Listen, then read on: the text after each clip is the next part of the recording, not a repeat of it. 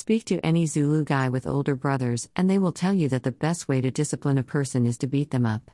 Trying to convince them of other options is pointless.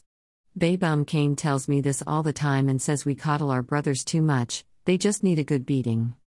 The Wife on It show Max and Line delivered episodes 34 to 36 as per usual on Thursday morning, and it was a step up from last week's nonsense. The time-wasting Granny and Grandpa's storyline is still there. For what good reason, nobody knows. This series should have been titled The Brothers. The Zulu brothers are always reminding us how family should look out for each other. Ka and Koba came through for the family. Ka by exposing Kel's baby Jake tendencies, and Koba for gifting Kasana the cash required to set Sandile free. The editing was on point, a-okay hand, when Lamu and Sandile were being intimate whilst Mhel was receiving his punishment. Lamu finally got her sweet revenge. Sandile made sure to mark his territory with love bites.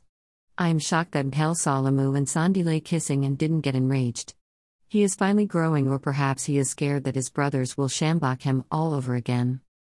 Real talk though, with all the money Lamu got from her father, a miscarriage would have been a turning point for many women.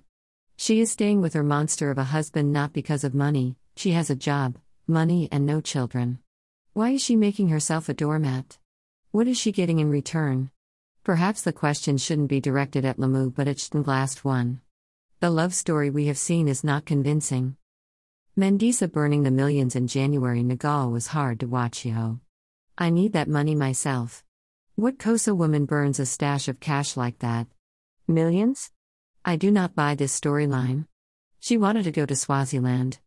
Koba could have just given her our 10K for her Booty Ringo concert.